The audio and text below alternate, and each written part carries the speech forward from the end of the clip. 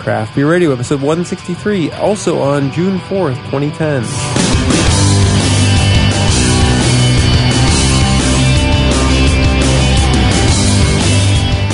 Welcome to Craft Beer Radio, where tonight's going to be a slumber party. Greg's spending the night, and we're going to head off to DC for Savor first thing in the morning. Woo-woo. So yeah, we're just, we don't have to worry about alcohol tonight and driving. We have we have many more hours to sober up. Yes, exactly. So we did a real quick show just recently that you've heard about the Clown Shoes beers. So let's get these out of the way, and let's move on to what we're going to do next. So let's see, what would be least impressionable on our palate? Greg grabbed a lot of beers here. Let's do this AleSmith Anvil. Yes. We did him recently, and he suffered because I'm a slacker, and I kept him for too long in the fridge. So our super listener Mike from San Diego sent us another one, and he's learning. He's putting dates along with his name. He's learning that Jeff's too much of a slacker to take this for granted. Yeah. Catalog my fridge right. So yeah, this is AleSmith ESB, their Anvil Ale. This is their flagship ale. Oh, this pours pretty. It's super clear. It's dark. Oh, what color brown? Is that a mahogany? No, it's not that dark. What would you call that, Greg? Is a nice color. I would call this a oakish.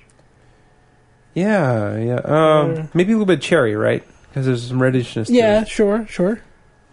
It's a woody color, but it's very clear and crisp. It's 5.5% alcohol by volume. Has to be filtered to be that clear. Look at how clear that is. 1.056 original gravity. Lots of head on mine, right? Greg has a head that's about 3/8 of an inch thick, and mine is a good 2.5 inches thick. So he can probably smell a lot more than I can right now. I'm smelling a bunch of the smell you get from foam. That's about the same. Not too much. Mine's a little more that. I've always called it CO2 in the past, right? But I just realized it's not just this acidity of carbonic acid. This head has a smell. I'm going to try to put a word to it. The only thing I can pull it to is I can pull it back to that root beer we had earlier. And it has almost a wintergreen-esque. Wintergreen's interesting. I was going a different route. I was going to say the best analog I could come with, and it's not close at all, but the best thing I come up with would be something acrid like a smoke, right? But if you take like some of the components of wintergreen, try to mute down the mint part a whole bunch, and then add a little bit of the acridness of a smoke to it. Maybe that's what beer foam smells like. And toss in a little bit of carbonic acid. I need someone with a better palate than mine to tell me what that beer foam smells like. That's interesting. Has a nice kind of a fruity undertone, kind of like a sticky, fruity sort of undertone to it. Wow, that's weird, okay? I'm going to say weird. My first thought is this thing on the verge of going sour? Because it has this sweet, fruity undertone. It tastes like it's almost like a oaked, fruited mead or something. It has a really thin body, a lot thinner body than I had anticipated. I think this is all the yeast's doing. They mentioned the yeast more than twice on the back here, and they say their championship yeast strain, brewer's yeast in the bottom of the bottle is living proof. This is top quality bottle condition, et cetera, et cetera. So I think the yeast is really giving this a lot of character here, and it's giving it these flavors underneath it. And like you said, there's kind of it also has a sort of a sharp carbonation, and then there's sort of a middle that's a little aqueous and watery. It's almost missing. Not that it's necessarily bad. It's just it doesn't really feel like it's. I mean, it feels really like all the flavors sort of around a sort of totem pole of non-flavor in the center. I don't think this is the beer the brewer intended. It's not old. Mike sent us this last month, less than a month ago. But I can't imagine. It tastes like it's going sour. It tastes...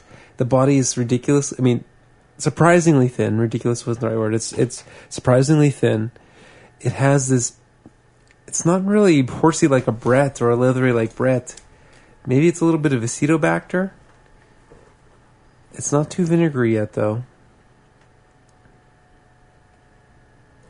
I don't know. I think this is exactly what they wanted. I think that, like I said, some of this is coming from the yeast. There's also maybe a bit of fruitiness coming from the hops. I think they were going for not your classic ESB. They're going for much more of a West Coast style thing, right? So big hops in sort of an ESB package, where almost the what we expect out of an ESB gets kind of lost in the shuffle. With hops, they're not blatantly assertive, but they're definitely there, and they're definitely pushing it towards a more fruity character. I just think something is eating the body out of this beer. We went on Beer Advocate just to read some people's reviews, just to see if it's similar to what we're tasting. And the way I'm reading a lot of these reviews, these A's and B pluses and things like that, it sounds like something's eating the body out of this beer for me. I think there's an infection in there. Because imagine this beer with more malt, more caramel, right? And in this first review where they're saying dried fruit, sticky sweetness, sweetness lingers and gradually melds into a slight bitterness. I'm jumping straight away to this sweet, alcohol-y... it tastes like a mead to me. It tastes like some kind of sweet mead. The body to it. It's that thin. And I just can't imagine this is what an ESB tastes like. It doesn't have any of the malt profile that an ESB is supposed to have, right? And I'm not saying that Anvil has to have that profile to be a good ESB, but I'm saying... Oh, to fit the style, it kind of does. Well, again, yeah, but is it about styles or is it about good beer, right? So I don't want people to think that I'm saying, oh, it's off style, it's not good. I think I have to presume they're going towards style. And I have to presume the lack of maltiness, along with these other flavors I'm tasting, means that it's off. All right. Maybe third time will be a charm. I might send this again.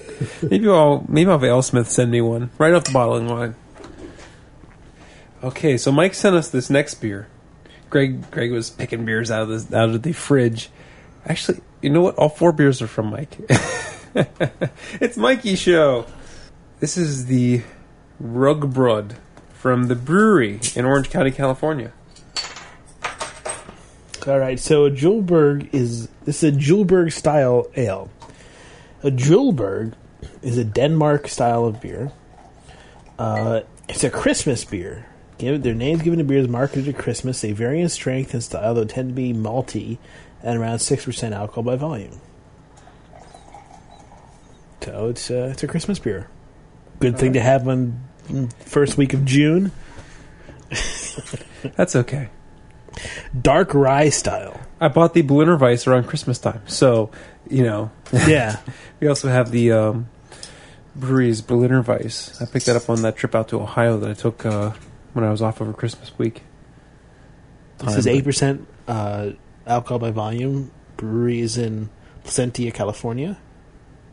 You may remember that at last year at the Great American Beer Fest, we went on a awesome kick-ass beer tour with Patrick Rue and the guys from the brewery. Yeah. Too bad we can't buy your beers unless we drive 40 minutes across the state line and traffic it back illegally. Huge head on this beer. I poured Greg's with a medium amount of vigor and I poured with a huge head. So instead of me adjusting for mine, I poured mine equally vigorously, so we'd have to wait together. The brewery's site is a blog, so it's really not very... It's harder to get information from it. Julberg, they say, translates to jingle bells. And while this isn't our winter seasonal, we think this historically holiday-related beer is just as delicious any time of the year. Marketing speak. Okay, so 30% rye, fermented with house yeast, moderate fermentation temperature. The name is called Rugbrod. Rugbrud. Did they tell you what that means? It means rye bread. Ah, nice. Come on. This head is dense and thick, and it's not going anywhere. And it's unfortunately blocking us from most of the aroma. Why do I keep smelling the same thing in all these beers? I keep smelling... This one smells a lot like the last one. Yeah. The aroma. Getting that flavor I was trying to come up with. That aroma that I was trying to come up with. It's a funky flavor. Interesting flavor. A lot going on there. Tastes very alcohol-y. I can smell a lot more of that one. Greg grabbed 2 snifters. And pouring this beer into a snifter for some reason let it have a much smaller head than pouring into the shaker pint. Alcohol-y aroma. It's rye is huge aroma on this thing. 30% of the malts are rye. That's a lot. Yeah, it's a huge aroma. It's more rye smelling than I think just about any rye beer that I've smelled. But it's in my glass, in my pint glass, there is no carbonation. That's what weirded me out the most. So, like, there's no carbonation in here. What the heck is going on? There's plenty of carbonation in the beer. Right. There's so much rye. I'm hardly a rye expert. I don't think I've ever seen the grain in its grain form. And like for the longest time, up until I don't know 5, almost 10, a little less than 10 years ago, I thought rye seeds were the caraway seeds. Right. So I had no idea. This is so much rye that it carries a little bit of what you get from oats, I think, right? A little of the gelatin, maybe from wheat also, right? Because they don't have the husks, right, that barley has and other things, and they tend to, when they cook up, they gelatinize a little bit, so they smell that little bit of gelatinous goopiness. Get any of that in the aroma? So, I guess that would be more... in terms of, because what you're doing is you're cooking up starches, right? And there are really 2 general types of starch. There's amylose, there's myliopectin. And I think the gooey stuff is the myliopectin. Amylose is just really one long chain of sugars, and the myliopectin is kind of like a big tree of sugars in a sense. With most rye beers are crisper, right? But this one I think has 30% rye. It's coming across more like a higher percentage wheat beer. The reason why I say... or some oats. The reason why I bring the gooey thing into it is because like a shorter grain rice is a lot more myliopectin than amylose. And that means it becomes gooey. The starches really leak out and it kind of sticks. You get sticky rice from the shorter grain rice. So that is, I assume, what's going on. The same thing with other grains, other cereal grains such as rye and wheat. Maybe barley has more amylose. I sort of see where you're getting the stickiness. It's not the same as oats, though. I mean, oats has so much of that it's like a torrent almost. Right. I didn't mean to imply that it was on par with an oat wine. I'm just saying it has so much rye that I'm getting some of that character. Definitely tasting more out of the snifter. I want to give the AleSmith another shot. You can see why this is Christmas style in a sense, because you can see this going well with fruitcake, right? You can see this dark plums, even pineapple, things like that. You can see this going well with all those sorts of things. I had a cranberry muffin today. Wow, this would have gone great with that cranberry muffin. A nice tartness plus the deep sugar cranberry muffin made with yogurt. It was. I'm trying to put words to this rye ale, but. It's hard. Blah, blah, blah, blah, blah. That's a good word. Yeah, I like that. This is interesting. Unlike anything I've had. The aroma straight out of the bottle is a little more pungent. I think this is one you want to let breathe in your snifter. Definitely drink this guy in a snifter. This Rugbrud from the brewery. Drink him in your snifter. I'm doing them side by side. Shaker pint snifter. The snifter tastes much better. It's crazy how much the geometry of the glass is affecting the flavor here, actually. This is posted by the article here, the blog post is by Steph Farrar. Do we meet Steph? I forget. Yeah. Steph was on. She says that if you don't feel confident taking a stab at the pronunciation, you can say that new Danish one or call it Rugburn, as I sometimes mistakenly do. Yeah, there was two girls on the bus, right? One was Patrick's wife, the blonde-haired, and Steph was the brown-haired girl. Oh, right, the one that what's his name was coming on to. Well, actually, there was three girls, and then there was that girl from Sam Adams, right? Not her. Okay, Steph was the short-haired, kind of rock, been a long time. petite Yes, girl. she was cute. I'm trying to remember her style. It's very interesting. I mean, it's hard to describe. I want to say it's similar to like what you get from like a Rausch beer, but without the smoke, right? You get that darkness. It's got kind of the Christmas ale type thing, like a Sierra Nevada Christmas ale, without the hoppiness. Sierra Nevada is a bad example because it's so hoppy, right? But like I said, replace the hoppiness with more of a rye. Right? I don't know where you're going because Sierra Nevada Christmas Ale is practically an IPA. Right, okay, so I'm trying to, because I see the Christmas part of it. Anything that kind of has a fruitcake-like taste to it. Oh yeah, definitely fruitcake. Maybe almost like a less alcohol old ale or something along those lines, right? With a little rye to kind of bring it down to a little bit more earthy than sort of an old ale would tend to be, slightly more fruity than this, but it's still pretty fruity. I'm gonna stick with the take your Rausch beer from Germany, move it over to Denmark, take the smoke out, and put it in the rye. I don't see why taking the smoke out of a smoke beer is any different than taking the hop out of a hoppy beer. Because first off, it's a multi-lager, and this is a multi-type lager. Well, even though they say ale, it has a bit of a lagery flavor to it. And Sierra Nevada Celebration is like the granddaddies of American IPA. That was very interesting. Maybe a darker winter solstice? No. I think you're closer with that because it has the malt character. Winter solstice is tough because it has such a strong vanilla cherry flavor to it. Okay, we're going to go back to the AleSmith Anvil in our new, presumably untainted glasses. I'm gonna forget everything that I said about it and start over. Rewind. Getting a little in the aroma. I'm getting a little bit of acetone, nail polish remover. Yeah, there's something a little off, a little rubber bandish. Mm-hmm. Doesn't really taste much different, does it? Tastes different to me. It doesn't taste nearly as sweet. It's definitely on the verge of spoiling. However, it's kind of drinkable right now, but it's not what the brewer wanted.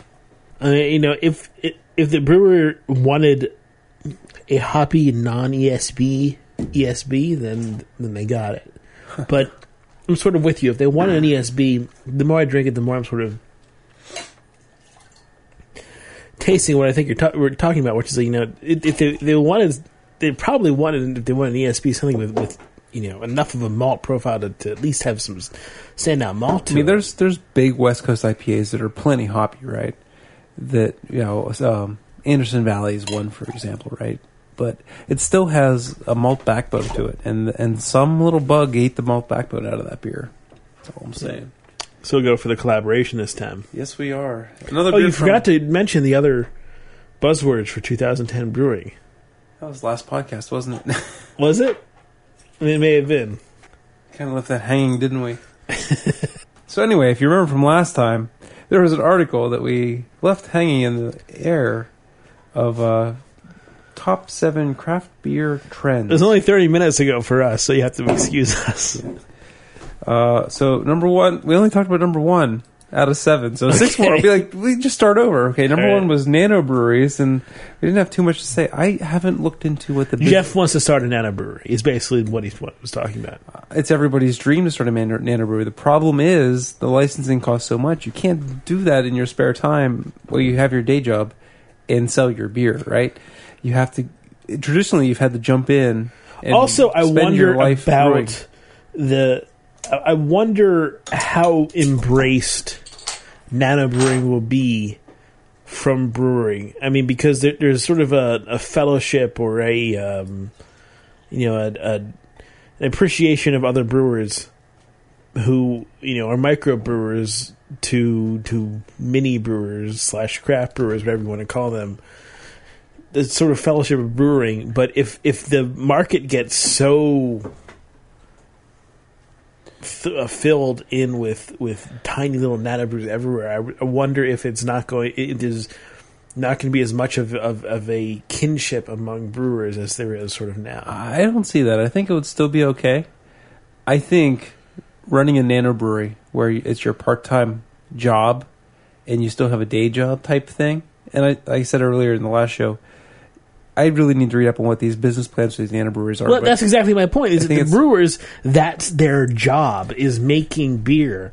Nano brewer, that's not your job. It's your hobby. It's a different thing. It's still altogether. a job, though, because you to sell your beer, you have to license your beer, which means you have to have a pretty tight business plan to not lose money on it.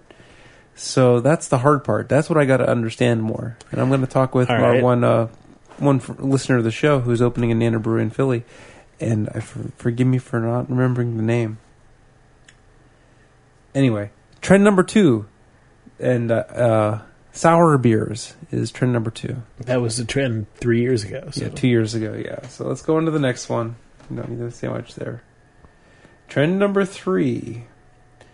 Locally produced beer in restaurants.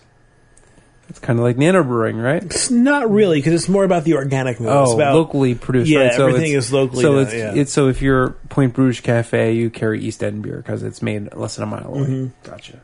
And if you're a brewery, you only get grains that are made from so far away, and hops are so far away, and water. That was really interesting about your. I want to compliment you on your Red Star Brewing thing, because one of the things that we never talk about is how important the water is in beer. Mm-hmm. We talk about the 4 ingredients that go into beer, right? We have water, yeast, barley, and hops. Mm-hmm. We never talk about the 5th ingredient, which is salt. Right. I mean, with modern breweries, you remember in the interview, he's talking about the interview I did recently with Jeff Gaidos from Red Star Brewing, formerly of Red Star Brewing now. And we're talking about how great the water in Greensburg is for brewing. But even he said he treats every batch of beer with brewing salts, right? In a modern brewery, brewers can mimic whatever water style they need to do in most cases, right? They run it through an RO if they need to make it less hard. They need to make it softer. They will add salts, they'll dilute it, they'll make the water to match the profiles they need to make the styles. So, I mean, it's a good point you were saying. My counterpoint to it is that it's not like you have to be in the perfect location to make beer anymore. You can do it in other places. So it's just cheaper and easier if you're in a sweet spot to make pilsners. And that's why you see so many great German pilsners from eastern Pennsylvania. Water over there is relatively soft. You got, for people who aren't in Pennsylvania, I mean, if you go to Beer Advocate right now and look at top German pilsners, in the top 15 list, you'll see Sly Fox, Victory, Trogs, Stouts. You'll see Triumph, I think. And they're all from Harrisburg, the center of Pennsylvania, in east. And if you look at other great pilsners made in America, there's not too many. The only one that I can think of, and please send me dissenting opinions. The only one I can think of that competes with Pennsylvania pilsners is Trumer Brewery out in Berkeley. I love that beer too. I want to find more. So send me more pilsners. Tell me about more pilsners that are Sly Fox Pikeland Pils. Yeah. It's in a can. That one's a little hoppier than most. It's kind of an American hopped pilsner. It's still delicious, but the other ones are pretty authentic. All right, so back to the beer. This is. Did we even talk about the beer yet? We haven't. Not at all. It's a collaboration from Stone, 21st Amendment, and Firestone Walker. So these are all California breweries. We have Stone in San Diego, 21st Amendment in San Francisco, and Firestone Walker in, I believe, Paso Robles. Paso Robles, eh? Interesting. So a 3-way collaboration. Stone's been doing these 3-ways for a while now. We did the Stone Kelly Belgique, I think. No, not the Kelly Belgique, but we did another one which was Stone McKellar. If there's anyone I expect to do 3-ways, it's Stone. Greg Cook is a guy who I can see walking around in the robe with cigars. There was a Stone McKellar in a third brewery. Was it Nyagno? You know, that one we can't pronounce. You're right. I'm not sure. Oh, no, the Nyagno collaboration was with Ron Jeffries from Jolly Pumpkin, I believe. Oh, okay. So this is... Okay. What is the beer called again? Just a El Camino Unreal Black Ale. And is ale brewed with fennel seed, chia seed... Does it look like chia pet? Chia seed and pink peppercorns with mission figs added 9.5% alcohol by volume. So El Camino Real is a street in the Bay Area that runs from like San Francisco all the way down to like past Sunnyvale. Like it was like on the street where my hotel was when I'd stay out there. So they called this the El Camino Unreal. Aged at cellar temp, 55 degrees or below. Everything has had this pruny flavor today. That's kind of darkish. Did you see the back of this label? No. A modern day haiku, Twitter inspired. At Stone Brewing Co. At Firestone Walker. At 21st Amendment. 3 CA brewers connected by one historic road. Amazing collaboration. Barrels. CA ingredients. Figs. Belgian candy sugar. Hash mark El Camino Unreal. Hash mark Big Dark Beer. It's probably 140 characters. I weep for our future. I guess it is silly for me to complain about dark fruit flavor when there are figs added in this beer. Yeah, I think you're a little off base there, buddy. I don't know if that root beer we had in the pre show spoiled us or not. I don't think it did. I think it's just coincidence. But I'm smelling a root beery flavor out of this thing. But taste it. I mean, it's big time Fig Newton. It's got figs in there. If you wonder what figs taste like, everyone's had a Fig Newton, right? Mm-hmm. The other weird thread that we're drawing through this entire show, there's that hotness at the end, right? Yeah. And that's followed through a couple of these beers too. It really has been weird how the beers have sort of followed along that step. That's all I've noticed.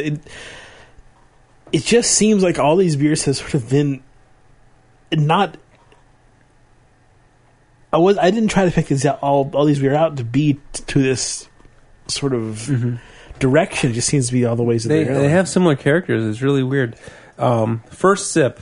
And I expect this to change the more I drink this beer. The first sip is ridiculously dry. It's puckering my cheeks and my tongue. It's very chalky in the aftertaste. It's just so dry after those figs kind of go away. And I expect that I'll acclimate to this beer and I'll get more out of it. But the first sip it's parching. It's desert. They put silica gel in here. Do not eat desiccant. I don't think they do that much. Imagine your biggest, fruitiest imperial stout, right? But then tone down the warming a little bit, and you get this. Fennel. Fennel seed. Give it a shake. Get some of that carbonation out of there. I think it becomes a little bit better. Figs are definitely there, present. There's a lot of hops. I mean, you can tell what Stone's contribution was. There are a lot of hops in there. I'm joking with Stone. I love him. I'm sure we'll see Greg tomorrow, right? We can tease him a little bit. But yeah, there's fennel seed, chia seed, pink peppercorns, which are not Piper nigrum. Mm-hmm. Tastes a little oxidized, doesn't it? I'm wondering if... Not really. No? No. Okay. I was going to say, I'm wondering if that's just the dark roasty malts and other things, or if the beer is aged. But again, this is in the most recent shipment from Mike, the May shipment. And apparently, like I said earlier, they're bound by one road, so El Camino Real must go a lot further than I thought it did. Paso Robles must be south of the Bay Area. Well, there's like one road in Canada, right? There's like one road that goes through all of Canada. And we have Route 66. That's a pretty big... Yeah, but El Camino Real, at least in like the South Bay Area, is like McKnight Road. It's nothing special, you know? El Camino Real is Spanish for the Royal Road, known as the King's Highway. And yeah, there's Highway 1, which is the more scenic brother of El Camino Real, apparently. It goes all the way from the Bay Area to San Francisco, or to San Diego. Who would have thunk? I thought it. It wasn't right, but I thought it. I thought the road was a long road because it went from Sunnyvale to San Francisco. 30 miles, 40 miles. Who would have thought it went a couple hundred? Well, California's a very big state. It is. The more I like it, it's not as, like I said, it's not as chalky as, oh, Greg stole the last bit, you son of a bitch. It's not as dry and chalky anymore. However, it's putting grit on my teeth like I'm eating, Peeps or something like ridiculously high in sugar. Your teeth all scratchy and you brush your teeth right now? Do you feel like you have to brush your teeth after drinking that beer? A little bit.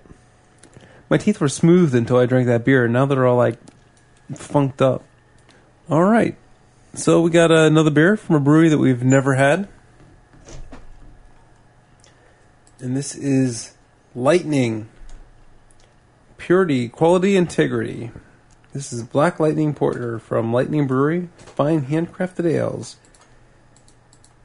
In Poway, San Diego County, California. Lightning. I just like the name of it. Lightning Brewery. So this is another resend from our listener, Mike. He sent us a bottle a while ago that is still in the fridge over there. And he probably forgot that he sent it to us, right? So he sent us a second one. And this is the fresh one, so we decided to... All right. It's a 8.5% Baltic Porter. It's their fall seasonal. Didn't know it was a Baltic Porter. It's the one you have in your fridge is probably fine. 9 different malts, the bulk of which are from the UK. Classic UK maltsters, they say. Even though many breweries will add coffee and cocoa extracts to produce these effects, we feel this cannot replace the subtleties experienced by using only malted and then roasted barleys. Now, that may be marketing speak, but it's good marketing speak. I think it's true. Yeah, it's definitely... It's not, will wow your sensibilities and blah, blah, blah, blah. It doesn't say they'll be awesome. It just says we feel that these flavors, you get better flavors out of using the malts instead of using cocoa and coffee extract. Okay, let's jump back to craft beer trends. All right. Creative labeling is on this list. I think that's been around for years, right? Beer marketing companies are always... Look at all these labels we have here. There are lots of creative ones. I mean, isn't that kind of definition of a label is to be creative, to create it? Yeah. And think of creative, some of my favorite creative labels that have beer to back them up, right, is the Coney Island beers from Schmaltz Brewing, from Hebrew, right? I love those labels because they're all sideshow, Coney Island, shouter type things. And they're also very phallic. Intentionally so. They're just sort of to see how far they can get past the censors. I caught a tweet from Jeremy Cowan the other day. I don't know if you saw this. I think I sent it off to James Spencer, so I didn't tweet it to everyone, so you might not have seen it. They've opened a storefront, I think in Coney Island, right? And they call it Coney Island Brewery. And it's another sideshow thing. It's the world's smallest brewery. So they have this little 3-tier brewery of 1-gallon vessels, and they brew 1-gallon batches of beer there. Right? They still brew all their big beer at their contract brewers, wherever. All the Coney Island beers. But they make beer at the Coney Island Brewery, 1 gallon. And I'm like, really? 1 gallon? So I sent an email off to James Spencer from Basic Brewing. I'm like, I bet you could do smaller, because he's been doing small batch beers, 1 gallon beers, home brewing forever now. He loves that form factor to prototype beers. And I was thinking, I brought a potato ricer, which was a cheap, crappy one, and the handle bent and broke, so I couldn't rice potatoes with it anymore. But I got this bottom, right? I'm like, this is the perfect 1 cup mash tun. because it has all those holes in it, right? So I'll have to make an 8-ounce brewery. What do you think? And I'll say, Jeremy Callan, screw you! I got an 8-ounce. How much yeast would you use in an 8-ounce brewery? I don't know, but I got my 1-cup mash tun right there, man. Yeah, but so check out the Jeremy's Facebook page, the Hebrew Facebook page. They have linked pictures to the Hebrew, or the Coney Island Brewery. It's kind of neat. I think it's just the storefront to sell the Coney Island beers. But, they had to take the sideshow and world's smallest brewery. Yeah, I mean, that's kind of cool. It's kind of cute. But yeah, they probably don't actually, if anything, they probably just drink that beer. They probably don't actually sell that particular beer from that 1 gallon. They just give you the bottles of their Most of the beers available are brewed in production sizes. Yeah. I would think it would be a misstep not to bottle and sell the 1 gallon beers as these one-off. See, I don't know if you'd bottle them. You may tap them. 1 gallon? Yeah, it's not going to last long. You could make a 6-pack, but how would you curb? You couldn't put in a homebrew keg. Well, it's like Dark Lord, only a lot more exclusive. See, I would take my 1 gallon, I would fill a 6-pack, and I would sell it at a crazy price and give the money to charity, give it to charity or something like that. I think it's a misstep if they don't sell the beers made on the world's smallest microbrewery. All right. Lightning from Black Lightning Porter. Wasn't Black Lightning a black superhero? I have no idea. Don't do a great job of hiding the alcohol here. But there's some good flavors to be had. Yes, Black Lightning was a superhero. One of the first major African American superheroes to appear in DC Comics. Nice. What was his superpower? I think he had lightning. That's my guess. Oh, you'll love the next craft beer trend, extreme beer. And I can see why it's 2010 because of the BrewDog stuff. Oh, I see what you're saying. Right. Tactical Nuclear Penguin and Sink the Bismarck, and then the which I agree with you in that you said that's not making that you're not really making a 40% pure. You're distilling a beer. You're making a distillate. You can make a very good product, right? I've heard good things about Sink the Bismarck. I said it on Twitter that these articles all about the world's strongest beer. Terrible article, by the way. The one you sent me, yeah. But there's others, and it's a rare occasion where they put in the footnote saying, "Hey, Sam Adams Utopias is the world's strongest fermented beer compared to naturally these other beers. Fermented. Yeah, these other beers are ice distilled." It's like Barry Bonds with the home run record or whatever, right? It needs that asterisk by it. You're asterisk. You're using performance-enhancing drugs to make these beers. In a sense, a beer, by definition, is not distilled. If you do any distilling on it, it becomes a liqueur and not or at least a distillation. Ice beer and not a beer. Ice beer is still a category. I don't know whether you can.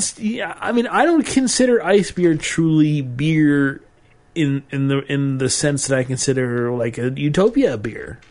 To me, if you have distillation in any part of it, whether it's hot or cold distillation, it's still distillation. I disagree with you. I call them all beers. I even call Sink the Bismarck and Nuclear Penguin and the Schloss Lauerbrau or whatever the pronunciation is, beers.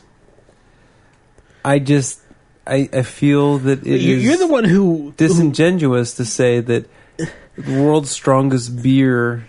You've fought with me on whether sake is a beer, and then you're calling Tactical Nuclear Penguin and stuff like that a beer? Mm-hmm.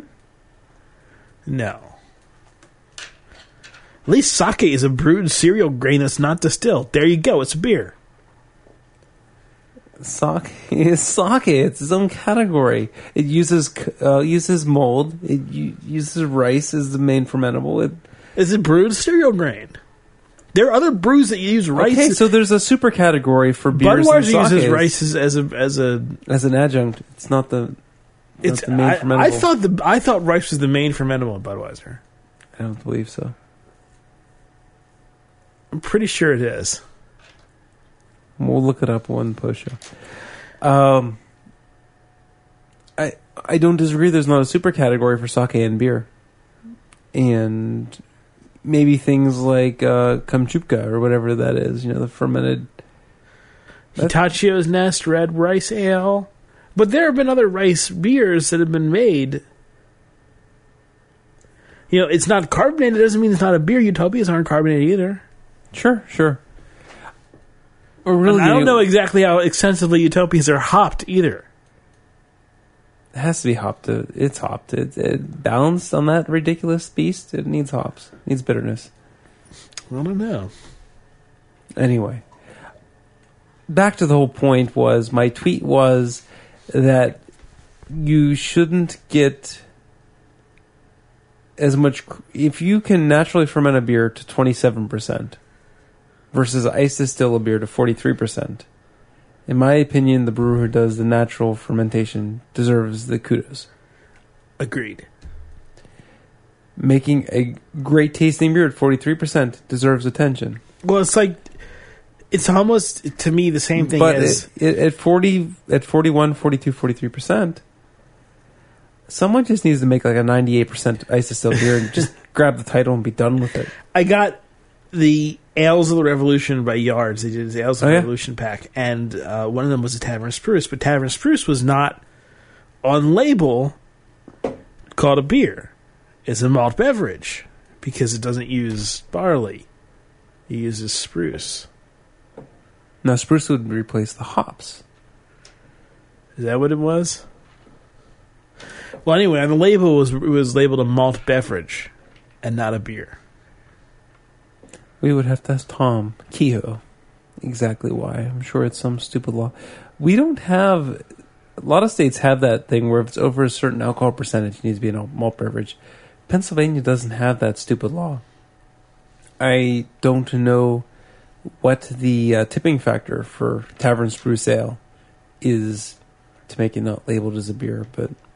So if you were in the Pennsylvania area, you should give that a shot because there's some interesting stuff there. It's not quite like the Sam Adams, which I think was really... They really tried to brew it almost exactly like the brewers back then would have tried, whereas I think the Yards, they tried to make them palatable for today's audiences. Still a very interesting and cool idea. Both of them. What's next on the list? Hybrid styles. So here they're talking about doubles and triple IPAs. They're talking about barrel-aged beers. They're talking about adjuncts such as peanut butter, chilies, spices, tea leaves, anything, new. And I don't know. I mean, oak isn't necessarily new for 2010. Peanut butter might be. Doubles and triples aren't new for 2010. I do get a feeling that some new ingredients are being introduced. I don't know if I've ever had a peanut butter beer. I have. It was a homebrew beer. So when I went to Cincinnati for the National Homebrewers Conference 2 years ago, one of the homebrew clubs did a scheme of food and beer. They had a peanut butter and jelly beer. They had a Jamaican jerk beer.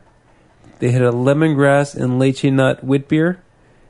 These were all fantastic. Sounds good, actually. The Jamaican jerk beer, it was kind of a spicy, portery thing. I love it. I mean, it's hard to get an awesome chili beer, but people have been getting much better at it. Mm-hmm. And some chili beers have been fantastic. Oh, yeah. I mean, the first chili beers were kind of like novelties, but some chili beers are absolutely fantastic. What was the one we had from the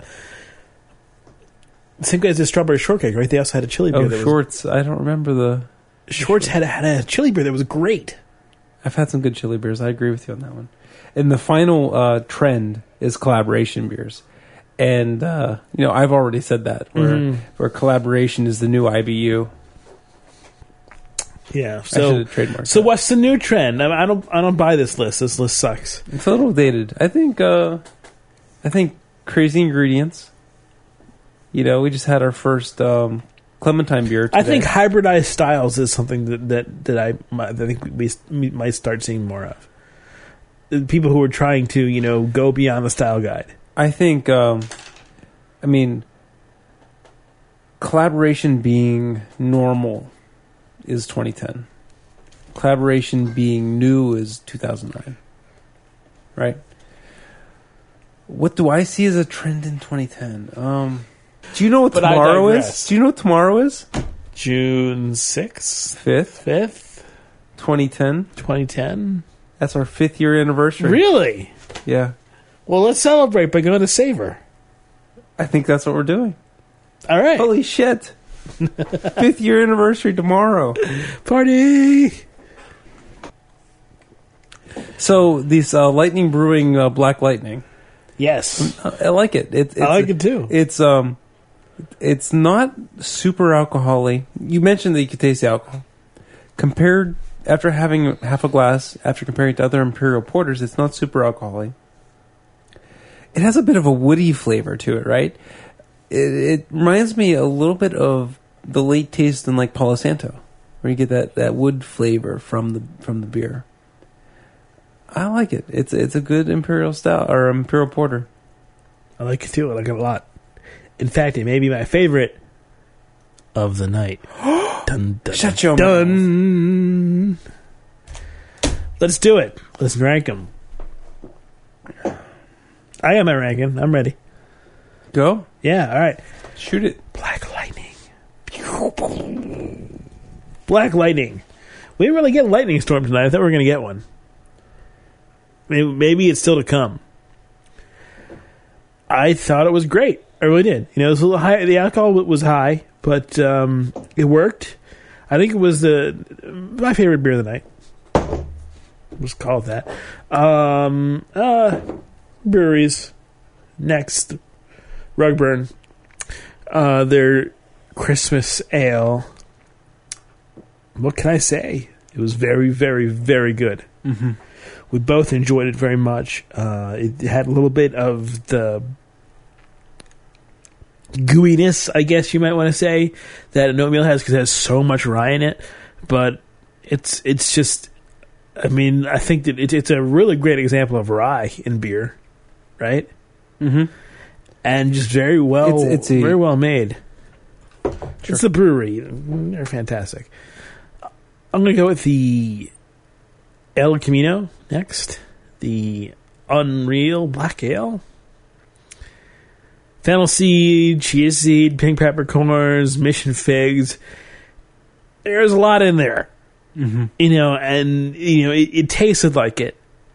And they all these beers had kind of a flavor go around. They were all kind of these dark, fruity beers. Which we didn't know we were getting into. Yeah. It was very fortuitous. It's you know, it has so much adjectives in it. I mean, it's good. It's pretty damn good, but it doesn't quite measure up to the other ones. And then, of course, the Anvil just wasn't there. Both times we've had the Anvil, it hasn't lived up to its potential. That's the reason we drank it tonight, is so we could drink it fresh. Yeah. So we could see how great it was. Right. We were going, I mean, that was our intention, was to say, this is an awesome, incredible beer. How can you go wrong? And the second time, I mean, I kind of like, I forgave it a bit at the beginning, but the more I tasted it, the more I was convinced that Jeff was right and that I was wrong. Hell yeah, man.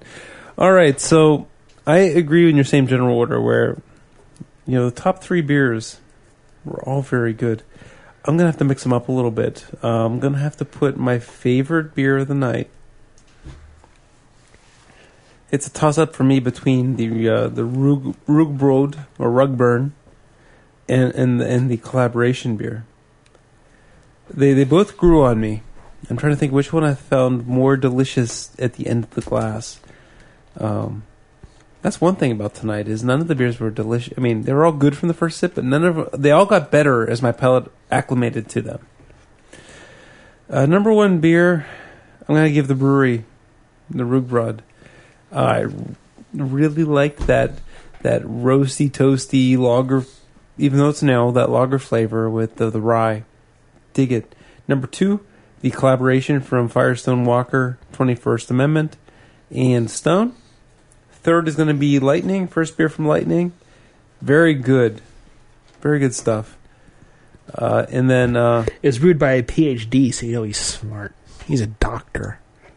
Dr. Dr. Brewer. Dr. Black Lightning. And then Anvil ESB. We've said it too many times already. But maybe someday we'll get a fresh Anvil. Hopefully. I mean, it seems like we're going to have to go to San Diego to get it.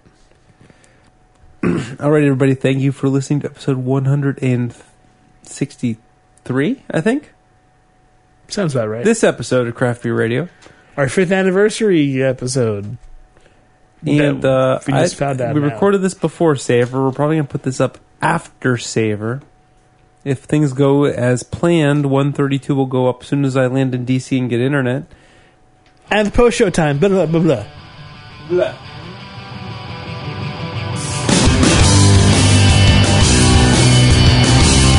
Thank you for listening to Craft Beer Radio. If you have questions or comments, you can email us at beer@craftbeerradio.com. Craft Beer Radio is released under the Creative Commons license.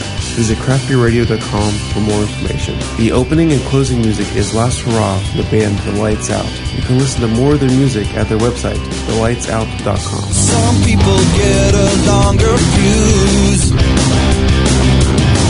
Some people's shoulders are big enough for the abuse. But they never say what you can't hear. But when they go, they're gone for good. Now it's no use. Consider this your last offense. Consider this your last offense.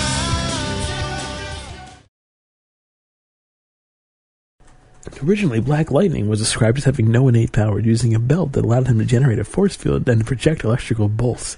This power was later internalized by long exposure, allowing him to use these abilities without the belt.